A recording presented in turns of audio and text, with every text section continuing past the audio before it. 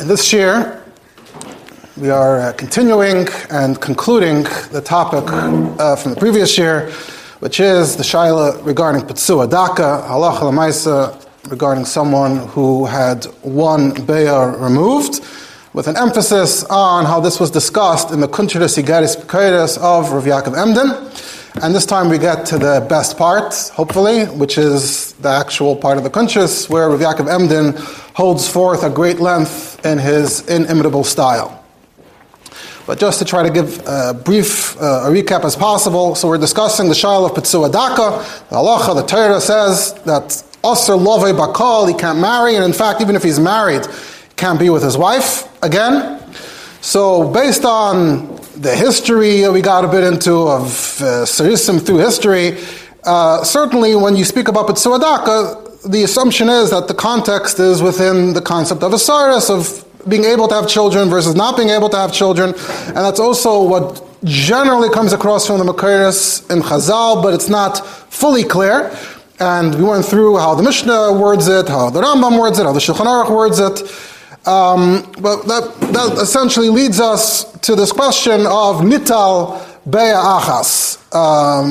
And part of the question being that as time went on, over time, the observation was made that removing one Beya surgically doesn't necessarily seem to impact the ability to have children. So what is the din supposed to be in that scenario?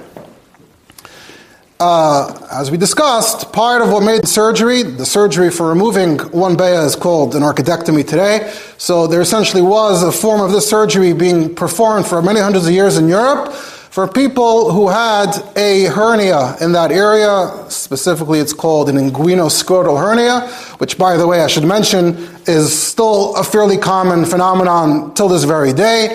Probably people among us have had it. Have a surgery. Obviously, today the surgery does not entail that, but the actual medical problem is fairly common, and in certain places in Europe, it was fairly common to treat it in this way, which necessarily, for some reason, required removing one. And that's a big part of the discussion from Rabbeinu Tam, who's already talking about this in Taisvis, through Rabbi Yaakov Emden. That's part of the discussion here as well. And of course, there are other cases where people were actually diseased in that area, and that also happens today, in which you have to remove it for more urgent medical reasons. And essentially, the point being that we have a das yachid of the Rambam. The Rambam seemed to be more lenient for any sickness, not just being born with the problem, but even if the sickness comes on later. There's also a das yachid of Rabbeinu Tam that we just mentioned, where Rabbeinu Tam specifically talking about a healthy person who had one removed. Rabbeinu Tam says because they can have children, so therefore they're not Pitsua Daka. And that brings us to the case of the Igaris Pekairis, which, as we mentioned, was first printed by the Yaakov Emden around the time that it happened, the end of the 1730s. And then that was essentially his first controversy, before he became more well known for many other controversies that put this one in the dust. But this is actually something that was close to his heart, and he reprinted it again in the 1760s when he was much older, and there are his sophists that he added then as well. And that whole controversy was sparked by a case where someone actually had a disease. We discussed it, the kalte brand, the cold fire, really, where essentially that part of the body is completely dead and needs to be removed. And the Rav of Hamburg, the Rav of Ahur, had sort of written along the lines of, there's the Rambam, which is something, and there's Rabbeinu Tam, which is something, but it's not all very simple. There's also some kind of precedent from the Shalas Tshuvas Tumas Yesharim, where they seem to be makel somewhat in a case leave his marriage. But we should warn the couple that they are essentially playing around with the Isra of Pitsua Daka and leave it up to them. And then this Reb Shimshon Chassid, who was a big Talmud Chacham in Hamburg, who was the head of the... So he responded, and he seems to be, in terms of when you think of this in terms of being a more contemporary question, thinking of it in a contemporary way, how do we resolve the halacha with the medicine, with the science? So he really takes what the doctors say and puts it front and center and quotes from them at length about how it's absolutely possible to have children. And he just goes on the record and says that we need to bring the sugya in line with the Metzias, and I that Ashba said when it comes to Treifis, that we just leave the categories of Chazal in place and we don't ask questions about whether, no. He says, okay, that's just what the Ashba said about Treifis, but otherwise, in every other case, let's try to get the halacha to fit what makes sense. But he also derails the conversation a bit and takes it into the topic of this the surgery. And this person they got married and they had kids. He's trying to use that as proof. And that's his whole task. He's making a big deal out of it and heading in that is worth essentially of Yaakov Emden in the next half an hour or so. I say 70 pages because the edition that I'm using is a new edition of She'elas Yavitz, which are Shalos Tshuvos, and they included in Chelik Gimel, towards the end of Chelik Gimel, they also included the whole Igeres B'Keiros, which they retyped. The one chesaron I would note is that since essentially he printed it twice, they really should have pointed out where there are shinuyim or hisafis in the second print versus the first print. It seems like they just went with the second print and did not comment at all, so that's chaval. And Yaakov Emden goes completely in the opposite direction and to a very great extreme, which is perhaps not surprising. So we have a lot of questions, a lot of fundamental questions here. What's the din l'maisa? How do we go about paskening this? How much should we take the mitzias into account? And what's just the traditional way of viewing this question? Are we trying to be machmir? It's like an ashes, is it like an aguna type of situation? Are we looking at it that way? Are we looking at it as a mamzer situation? There's different ways sort of attitudes that we bring to different types of shilas. What's the attitude that we're even applying here? Obviously, Rav Shimshon Bloch has his attitude. Yaakov Emden clearly has a different one. And we'll essentially see why he's getting so worked up, because to him this is outrageous. And I'm not even sure if we'll be able to get to all the points that I think are notable. We're just going to have to see how much we get to here, and then we're going to have to conclude with where the halacha went from there after that discussion. Okay. Here we go. So there are essentially three parts of Yaakov Emden's tshuva. The first is what he says is the tshuva he wrote when he was first presented with the question before he saw what others wrote. Maybe he just saw what the Rav wrote, but not what Rav Shimshon Bloch wrote. Then there are two responses to Rav Shimshon Bloch. One is to his hasagas. He had written hasagas on the Rav's tshuva, and then Rav Shimshon's lengthy tshuva of his own, which Yaakov Emden responds to at the greatest length. So let's just try to go through each of them and get the main points. So Yaakov Emden begins by restating the question. He says he was asked the question as well. This person with the Kal Tibran, they removed it. So he says, really, this is a tough question. Lav dafka, I would want to get too deeply into this, and it's a tough question either way, no matter what you answer. And by the way, of course, we have a very chashuv Rav who already said his piece. Then in parentheses, and this is something that he essentially added, I checked, this is something he added in the second edition. Yaakov Emden didn't actually like the Rav of Hamburg very much. So in the first edition, Rav was still alive, and he was, I guess, still trying to get along. So he said, the Rav already said what he had to say. In the second edition, he adds in parentheses, by the way, I didn't actually mean what I said. I actually didn't respect the Rav at all, but that's what I had to say. So, that's, classic Yaakov Emden. He starts getting into some of the, you have Rabbeinu Tam, you have the Rambam, and he's going to start arguing that certainly the Rambam especially is not someone that we should be building much on. So let's see. He says Rabbeinu Tam. He says first of all, Rabbeinu Tam is a yachid, das yachid. Everyone's against Rabbeinu. It's Rabbeinu Tam against everybody. So why would we go with Rabbeinu Tam?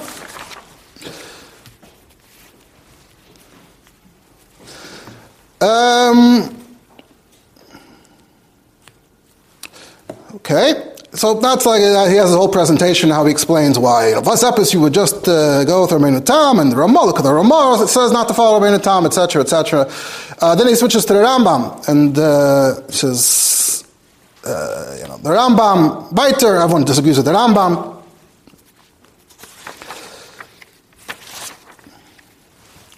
Along the way, he has an interesting point about the bidei shema, these terms, bidei shemayim, bidei adam, right? So part of this discussion is essentially, what is the definition of the terms bidei shemayim, bidei adam?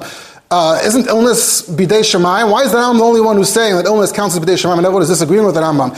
isn't illness bidei shemayim? So he says this is the kind of thing in Chazal where some of these terms are very slippery. And depends how you look at it. So he says, Lamashal, we say, Tzinem upachim bidei adam. So, right, certain illnesses are bidei shemayim, certain illnesses are bidei adam. And in each case, it's really a combination. To some extent, it's your fault. To some extent, it's still coming from somewhere else. So he wants to make the case that the true definition here, b'dei shemayim b'dei adam, is b'dei shemayim truly means that a person was born that way, and that they never had a shas hakosher. And he says that the Riyaz in Shilti Gibayrim phrases it this way, he says, the Riyaz, he got it right. The one thing he's willing to acknowledge is that sometimes a person appears to have one, but he really has a second one that's hidden somewhere. And he says, and this is the kind of thing where I've researched. I had incidents that came up, and I researched, and I found out that they appear to have one, but they really have two, because really the second one never descended, or whatever the term is.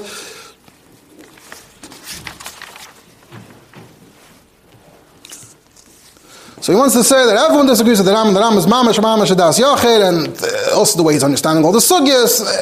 Like he's mamash trying to isolate the Rambam to a tremendous extent. But at any rate, part of the issue here is that the Rambam is talking about, at least there's parts of the Rambam, there were terms in the Rambam, words in the Rambam that are debated. But the most consensus reading of the Rambam is that mamish happened on its own. The question here is, what if the guy had Kal Tibran, so essentially that part of his body was already dead, and now the doctors just removed it. So is that... According to the Rambam, that when it was dead, it was bidei shemayim. So now the doctors removed it. Is that still bidei shemayim because it was already dead, or is it bidei adam in the sense that now they actually physically removed it? So now it's more of a bidei adam type of thing. That's part of the question here. So he goes off into this bit of a rant. The doctors said that it was completely dead and there was nothing you could do. But he says, should we really trust the doctors? So this is part of his whole attitude that he's displaying throughout this whole discussion. Is, how often the doctors disagree. This doctor says it's completely terminal. The other doctor says, lav dafka. And you're going to start deciding Yisurim Shel Torah based on what this doctor says, but that doctor says no. And then he goes even further. He wants to argue that the Rambam never said, meaning not only is the Rambam not talking about in a case where some wanted to argue, as part of his case, he makes the argument that in this way, the Bavli and the Yerushalmi, he says, even if you will argue that it's not necessarily the Pshat in the Rambam, but certainly we should be Malamed Schus on the Rambam. Everything makes a lot more sense that way. That is his presentation. So then everyone agrees to everything, and then there's no machlekes, so then there would mamish be no basis for saying any of this.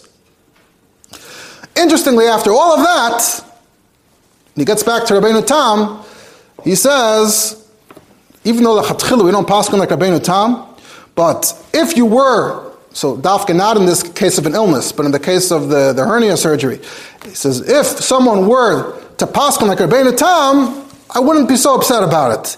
Because there's a musig of the Barda Asra, he's the Paisik, Rabbeinu Tam is the Paisik of Ashkenaz. He gives other examples that there was a certain shtickle chaylev, that Bnei Reinus used to eat the shtickle chaylev. And they're being soymech be'isr kares al divrei yachid, Rabbeinu Yoel neged kol chachmei Yisrael, just like you have instances of this in Chazal. So he says, Ashkenaz, Sarfas, they're all the Asrei, they're my Rabbeinu Tam, they're Paskin Lefi Rabbeinu Tam. So if someone's going to be Mekel in a pure, actual case that Rabbeinu Tam was talking about, then I could accept that. But that's not what we're talking about here. The original case that we were discussing here was the case of a chayli. And Rabbeinu Tam clearly said that he only says what he says when it was gezunt, and they removed the Bashenkin when there was illness, and then it was removed. Even Rabbeinu Tam says clearly that that's how he makes the sugya make sense. The Mishnah says nittel. So he says only nittel if it was, there was already an illness. So, and in that sense also, he repeats throughout that Rabbeinu Tam and the Rambam are essentially punkt verkehrt. Rabbeinu Tam's shita only works when you're healthy, the Rambam shita only works when you're ill. So you certainly can be mitzaref of those two things. This is what about if it was up to me and I was being machmir? What would I actually say? What are we proposing? What should happen in this case? You're asking me whether he should be peirush miyashtay. I would ask even further: does he have to be megadash ishtay? Because when there are other isurim, when other marriages are done be'isur, generally the standard is that we are b'kayfel ha'etzim. He says, Could be in this case we wouldn't have to say that. Could be in this case we can make an arrangement where they're Eidim, whether they can keep their marriage alive, functional to some extent without him being Peirush from her and whatever requirements you'd have to have in place to avoid the actual Gedushin. Especially here, where in all the other cases of Arayas, the Pashtus, the marriage itself should never have happened. So we're upset about that. We're trying to undo it. Here, we're talking about someone who got married, didn't have any problem, nothing wrong with him, and then he has the problem. So, Lav Dafka, we're going to be as tough on him. Lav Dafka, we're going to try to force him to be Mitzi. And it's not like in a regular case, the person can have children, so then the fact that he's in a marriage where he can't have children, that's enough as a privative. We have to get him out of this marriage. Here, he can't have children. So why do we care if he remains in a marriage like this? And then he says, anyway, in this case in particular, based on what I've heard about this guy's medical case, it didn't help. After they removed whatever they removed, if someone's body reached that point where there was kal to brand, where parts of his body were mamish completely beyond repair, so he's clearly not doing too well to begin with. Even after they removed it, he was still essentially dying. So you can leave the guy alone, leave the poor guy alone.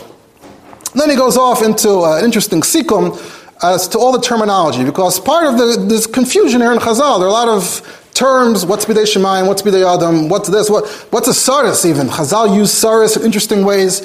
I was making the case last week that essentially a Petzuadaka is a subcategory of a Saris. A Saris is anybody who can't have children, and a Petzuadaka is a subcategory of that, but that's not how Chazal seem to use the terms. They refer to specific people as a Siris Chama, a Siris Adam. They're not really calling a Petzuadaka a Saris. So he actually has this very interesting attempt to make a Greisa Seder in Chazal, that there's B'dei Shemayim, there's B'dei Adam, there's a Saris, each one has 3 Efanim, but I guess we're going to be Bekatzer. So that was essentially the thrust of how he wrote his tshuva, supposedly initially before he even saw what others said, especially his nemesis. So therefore, he ends off saying, look, I'm not paskening, I'm proposing, I'm sharing my thoughts. Then there's some text that appears after that in which he says, a bit odd, unless I'm misunderstanding, but he seems to say that then both sides came to me. There was internal drama and politics, and both sides came running to me. Each one wanted to recruit me to their side in this halachic drama. And I ended up, he says, Chasamti achar divrei hamakilin. I ended up signing on to those who were makel. And I wrote it in a certain way, and they didn't chap that I really didn't agree with them. It's hard to understand exactly what the circumstances were and what the motivations were and what exactly is going on there. It seems like there might have been other considerations, social, political. So on the one hand, he seems to be going along and agreeing, but then when they actually went ahead and also Ma'aseh L'Hakol B'Yisur D'Oraisa, so then all of a sudden he felt like he blew up. So a bit unclear about that, but also maybe not so surprising. Next comes the next tshuva that are hasagas on the Shimshon. Here's where you start seeing his irritation growing, and perhaps that's what changed. Maybe once he saw how the Metkilim made the argument, it bothered him more and disturbed him. So he begins by saying he's going to get into it, and he throws a few barbs at this Shimshon Chassid. He was known as the Chassid, meaning he was extra pious. Back before Baal Shem Tov and Chassidim, Chassid was a term used in many communities for people that were more parish minat zibur and were pursuing spirituality or whatever. So this person had a reputation. They called him the Chassid, so he's throwing comments in that direction. And part of his argument, like I mentioned already before, part of it is that there's some kind of contradiction here. You can't go with the Rambam and Rabbeinu Tam. For the Rambam to work, you have to make the case that it was so diseased, it was so beyond hope, that it was mamish b'dei shemayim. What the doctors did is just removing something that's already dead b'dei shemayim. In order for Rabbeinu Tam to work, it's literally the opposite. You have to make the case that it was in ganzen gesund, and they removed the gesunte beya, and that's Rabbeinu Tam shitta. So he says Shimshon is almost like flip-flopping. When he talks about the Rambam, he says, yeah, it was good according to the Rambam. When he speaks about Rabbeinu Tam, he says, yeah, it was good according to Rabbeinu Tam. You can't have both. Which one is it?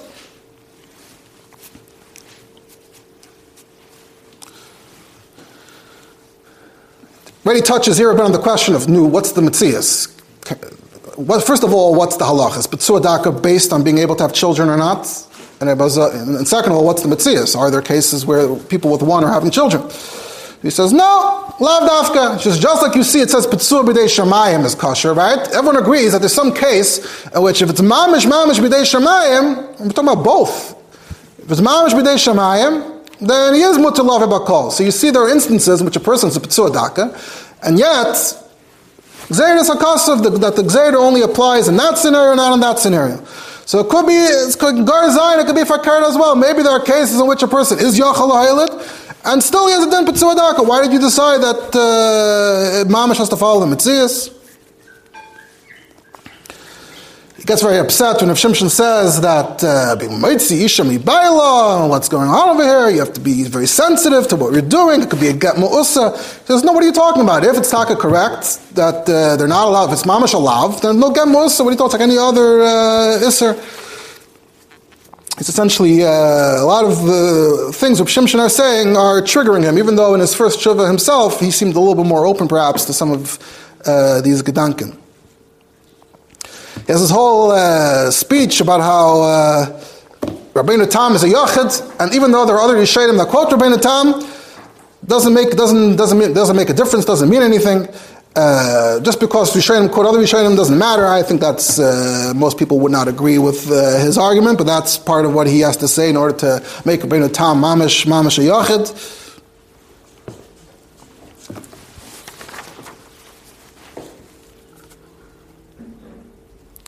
Then he gets upset that Shimshon said that, I don't understand why the Rav is giving a hard time. The Rav said he wants to get other opinions from other Rabbanim. Shimshon said, all the opinions that you need are already there. You have the Shas Tshuvas Tumas Yesharim. And Yaakov Emden goes off into this whole thing about, I don't understand, why are you so quick to paskin? This is completely inappropriate.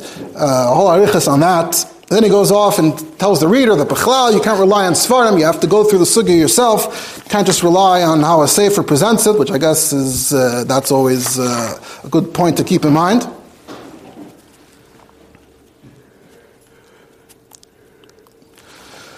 Then towards this, he says, by the way, sometimes you have a whole discussion in halacha, and someone says, "No, what happened in the end? What was the end of the story? Right? What happened to this?" So he says, the end of the story, by the way, is that the person passed away in the end. It was terminal illness, and it spread, and it kept on spreading, and he died. So the whole shaila, the whole controversy is not even very negea. The guy died within a short period of time, it seems, but the fight still carried on.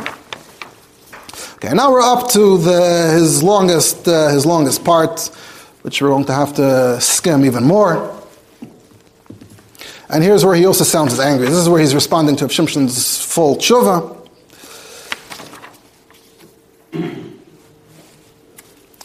He has part of the joy of reading Yaakov Emden is all his asides, all the things he mentions b'derech agav. At one point along the way, he gets into how we factor in the Yerushalmi to the sugya. What status does the Yerushalmi have? And he makes this strong case. No, Adarabah, the Yerushalmi is very helpful in clarifying sugyas that are unclear in the Bavli. And in fact, the Pais can even quote from the Tosefta when necessary. And then he goes even further and says there are even, you see, Mechabrim that quote from Sfarim Chitzonim, Mamish Sfarim that are beyond the canon, wherever Chazal are not clear. And that's why on the one hand Chazal say you're not supposed to read it, but on the other hand Chazal use it. And he starts quoting examples from Zohar. And in Zohar it quotes the Sefer of Ashmedai and the Sefer of this Malach, Sefer of Ashmedai. So he says, you see that we're willing to quote Svarim even like that, which is interesting to hear from Yaakov Emden. And that's the way Torah works. Okay, just an interesting aside. Back a bit to the doctors. Well, the question is, Yaakov Emden is kind of dancing around a bit the question. What's the mitzias of these people? What's going on here? So he says, these dogs, he says, Shimshon says this whole arichas about the doctors. The doctors say that, they could totally have children. And they say, once you remove one, then you have double the strength in the second. And the Shimshon even tried bringing a raya from a Gemara somewhere. But he says, even if the doctors are right, your raya from the Gemara is ridiculous. I'm not going to go off into that. But anyway, he says, of course you can't trust that. You trust these doctors. And especially the argument, he gets very hung up on the idea that he said that the second one doubles in strength. Does that make any sense? If you have two limbs, if you have two arms, you lose one chas v'shalom. So does one arm double in strength? If a person's blind, loses one eye, chas v'shalom, does the other eye double in strength? Okay, happens to be that technically, whether or not that's true, first of all, every limb could be different, and sometimes we do know that when someone is disabled, they can have more strength in other limbs, so who knows, it's probably not so straightforward. But at any rate, it doesn't really matter whether or not. We saw from the studies that they did a few decades ago that part is not true. It doesn't double in strength. The person's kayak, maybe taka, is cut in half. So what? That doesn't actually change the question. The question is if they can still have children, what's the story? But anyway, that's what Yaakov Emden gets hung up on. Goes off into the eyes, and how back then they hadn't fully articulated how the two eyes work together, but he says clearly you have this idea where the two eyes work in tandem. He expresses it in probably in terminology that isn't correct today. He said, anyway, if you believe these doctors, again, Rabbeinu Tam said that the only time Rabbeinu Tam holds what he holds, only when you removed it from a healthy person. But if it was already harmed, if it was already messed up in some way, so then even Rabbeinu Tam is made. It says, no, the doctors, they go further than Rabbeinu Tam. The doctors say you can remove one no matter what, whether it was healthy, whether it wasn't healthy. So are we going all the way with the doctors? So in a Chanami, that's Taka Yaakov Emden is making a good point in terms of Rabbeinu Tam Shitta, but in terms of what we know today, seemingly, in Taka, yeah, it's also Kasha and Rabbeinu Tam. Rabbeinu Tam went some part of the way, but we know seemingly that it might not matter, or depends what is going on there, of course. So I'm observing certain parts in Yaakov Emden's argument that might have holes in them from our perspective. Then he gets to the part with the Rashba. The Rashba said that we follow Chazal, and he said, but that's just there, and everywhere else we should try to bring Chazal in line. He says, how dare you? This is where he really gets worked up. How dare you say this? And he says, this person is known as Shimshon Chassid. He's known as this very derheben mensch. If I didn't know who it was, if I didn't know that it was this Ish Chassid Lamdan Baal Amunah, I would think it's one of the Kaifrim that wrote something like this. How can someone say such a thing? And then he goes off into this whole thing about how old-fashioned medicine and ancient medicine, they were on the right track. They understood how, there's actually, interestingly, there's something from the Alter Rebbe along these lines, that even though it looks like they're making a lot of progress, but the progress is just sort of focusing on particular details. But the Malga Chachamim, they had the big picture, they understood things on a deeper level. So Rabbi Yaakov Emden is making a similar argument. So he's very upset at this whole notion that the doctors today would even have anything valuable to add, to contribute to this discussion.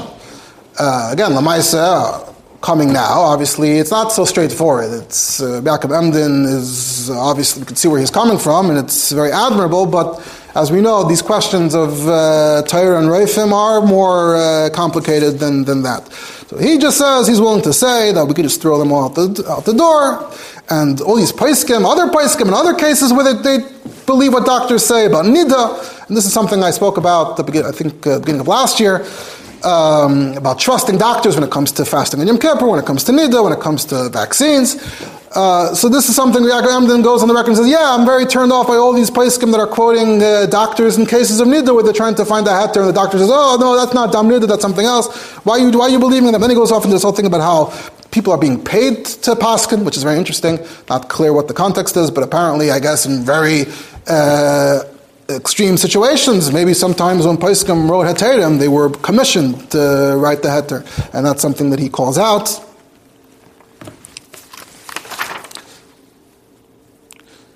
And then at some point he starts directly denying the Metzias in this case. He says, in this case, how do we know? Yeah, they had children. Says who? What, did someone watch the woman the whole time to make sure that she didn't do anything wrong?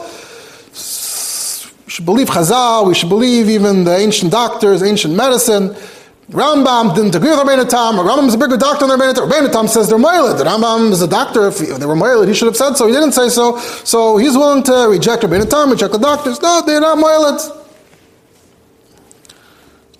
And then again he says, and anyway, even if he would be mamen that there's Mailid, that he could be Mailid, could be that the categories in halacha don't overlap beautifully with Metzias. Could be there's some cases in which you can't be Mailid and you're mutar lo bakal, and some cases in which you can be Mailid and you would be aser lo bakal. Part of the way how he makes that argument, though, is his assumption would be that maybe only a miyut of those who have one removed would be able to be Mailid. The fact that we know today that seemingly almost 100% of people that have one removed can be Mailid would make it a little harder, seemingly, to make that argument.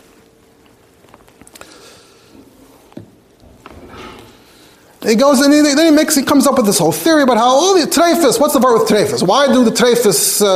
Why does the Metzias seem to be different than the halacha? The word is that there's always exceptions. He says once you have this yesod, then everything in Chazal makes sense. There are always going to be exceptions. Sometimes Chazal mention the exceptions. Dafka when Chazal mentions strange things, that's also Chazal are mentioning the unusual exception to teva. And when Chazal don't mention it, but you should still assume that even if Chazal state a rule as a blanket statement, you should assume, you'll probably come across exceptions to that. And he presents this whole theory about how teva is not fixed, and it ties into the discussion of nishtanu hativim, which is something that poskim use, which is its own question, its own sugya that needs to be understood. So he wants to make this argument that teva is always slipping a little bit. There are always cracks, and there are always going to be unusual exceptions. And here's where we mentioned last week that on the Sharblat, it's a kunchis about the Saris Tzodaka. On the Sharblat, he says, by the way, I'm going to tell you a story about a Basula who conceived without, if he felt the Sadain. So this is the connection. He's trying to say that, this theory that he's come up with about how there's the Klalim and Teva and Chazal are the ones who set those Klalim. And then there could be exceptions, whether mentioned by Chazal or not mentioned by Chazal. So he starts listing all these random things he read in the newspaper. He says clearly that he read it, Chidushim Zarim Ma'oid Bepiskais Hanitpasa Midei Shavua B'Shavua. So he used to get the paper, and he apparently had a koch in reading the weird facts, the odd news. So he says that one thing I read was that in Peru is in the news right now. In Peru, they found a guy who was 140 years old and he has 800 descendants. Read that. So you see, interesting things happen. Another example is, they say in Sweden, a girl didn't eat for 4 months. He says, I didn't actually fully trust. Maybe I shouldn't trust what the paper says. But then there was another one that there was an animal somewhere where the Zachar suddenly was nursing. So that's something which Chazal do mention. Adam shniftachol eidadim kedad isha. Says just now there's an isle near America that was transferred to British control, and there's some kind of plant there that has some life to it. I don't know if he's talking about like the Venus flytrap or something. Don't know. It'll be interesting to track down every particular vart. That's not what we have time for. He says there was a black woman who suddenly her skin turned white. He's not quoting all kinds of very interesting stuff, without which it wouldn't be a proper kunchis by Yaakov Emden. And then he gets to this thing from the Sharblat, that there are different cases where there was a case in France where a girl became pregnant and she still had her basulin, and then there are even more. He says there are sources that say, he read in some book, that there's a place where women conceive from eating grapes, and so in his framework, the way he is understanding the world, like I said, is that there's rules of Torah, but there are always going to be unusual exceptions. And on the one hand, all the strange things that Chazal say, or all the strange things that you read in the paper, they could all be true. It's not a stira. And also the Klalim at Chazal say, even when there seem to be exceptions, no, there are always exceptions. You don't have to make a big deal out of it. But back to our topic. He wants to say, let's not play games with Chazal. Chazal say they're not moiled, they're probably not moiled, maybe there are exceptions, that's not going to change the psak. And then he says, the fact that Reb Shimshon named names, and said this one, that one, he says, I would be embarrassed of doing that if I were you. You're telling me people whose children I should now write, okay, I don't believe his children are taka his anymore. That's not the information you should have printed. So that's his response to that. Again, obviously, as we know now in hindsight, could be Could be when you're removed, when you do an orchidectomy, it could be that surgery is amol, depends how well you do the surgery. It could be the likelihood of messing things up and preventing them from having children could have been higher back then. Could be there was a lower rate. But the way it sounds today, under proper conditions, it seems that typically people can still have children. So Yaakov Emden's argument is interesting and convincing in certain parts, but his Taichin Rambam is not really accepted, and his argument about the Metzias isn't really satisfactory in terms of what we know today. So just to give some perspective on where the discussion has gone from there, so the big source would be Rav Ovadia Yosef. In Shut Yabi Ha'emer Chelek Zayin, Even HaEzer Siman Ches, there is this very, very lengthy tshuva, a tour de force, like Rav Ovadia Yosef is known to do, where he really plows through the sugya and quotes probably every single mucker in existence.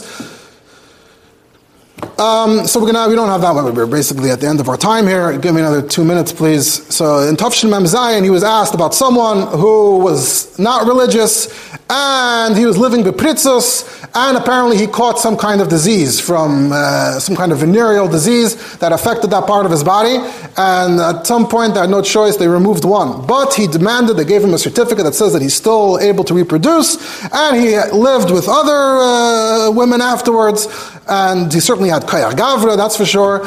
And 4 years ago he became from, and now he wants to know, is he mutter lavi bakal? So there's a tshuva from Ovadia Yosef here that's how many Aisiyas? Chaf Ais, 20 Aisiyas. Obviously we're not going to be able to go through even a fraction of that. But he goes through, and the big marker that none of these Makaidas mention is the Marshal. The Marshal says perhaps the most interesting thing. The Marshal says that perhaps the way the doctors do it today is different. That could be Chazal we're talking about like the Metzias, that there was no way to do it in a way where a person's left with one and can still have children. But now the doctors have worked out a new Metzias. So I don't know how far the Marshal himself meant that, but the way various achreinim that Rav Ovadia Yosef quotes, the way Rav Ovadia Yosef himself uses it, is to say that we're not like saying that the halacha has been found to be wrong, or that we have to change the halacha. In Gans and Anayim, there's a whole different Metzias. The Mishnah and the Rambam and the Shulchan Aruch are talking about Stam, the ultimate Metzias. And now, in light of what the doctors are able to do today, it's like they're doing a different thing, and that different thing is not a Petzua Daka. And that essentially is, I guess, the most convincing argument you can make that would make it feel satisfactory and that we somehow have resolved all these Makaidas. And of course, he just quotes a very long list of Achreinim who essentially did paskin one after the other after Yaakov Emden. Most of them don't quote Igaris Makaidas. It wasn't that even that influential on the whole discussion. But some do. They quote the Knesset Yechezkel. And you see a large number of Achreinim that are saying, the Aruch HaShulchan, which is, he codifies this, he writes, obviously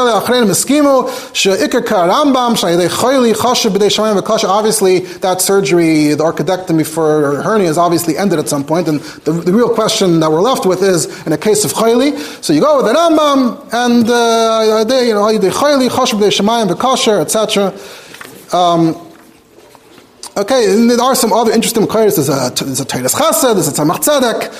Rav Ovadia Yosef himself has the extra challenge that he always likes to follow the Mechaber. The Mechaber didn't really seem to be leaving that much room to be Mekel, so by introducing the Marshal, he does his Sfek Svekas, maybe Allah Chazak Danam, maybe Allah Chazak Beinu Tam, this, that, but by using the Marshal, that seems to be a very powerful argument for him that we're talking about a different Mitzvah. It's under the Zach, then we're fine. Lamaisa, he says, Maskana Dedina, and he was matter this person. And even though in this case, it's even b'dei shemayim, it's an illness, the way the Rambam is usually understood, but in this case the guy was also a parutz, and he sort of caught a disease from his behavior, but no, it doesn't really change it, it's still considered b'dei shemayim, which gets into that discussion that Yaakov Emden mentioned, what's the line between b'dei shemayim and b'dei adam is actually not as clear necessarily as you might think, but la'alacha l'maisa, he was matur lisa bas Yisrael, in line with what seems like mostly a consensus of the Achreinim of the last 300 years, and then he says, this was in Tafshin Mem Zayin, addressed to a Rav, he says, when he printed it, he adds, Achar Shanim Rabbis, I heard from that Rav, the Rav of Kiryat Shmona, that based on the heter, he got married, Ukvar Nerdulam, Shnei Bonim, but Tazreini Simcha. I was very happy to hear that, and with that, we conclude. Good Shabbos.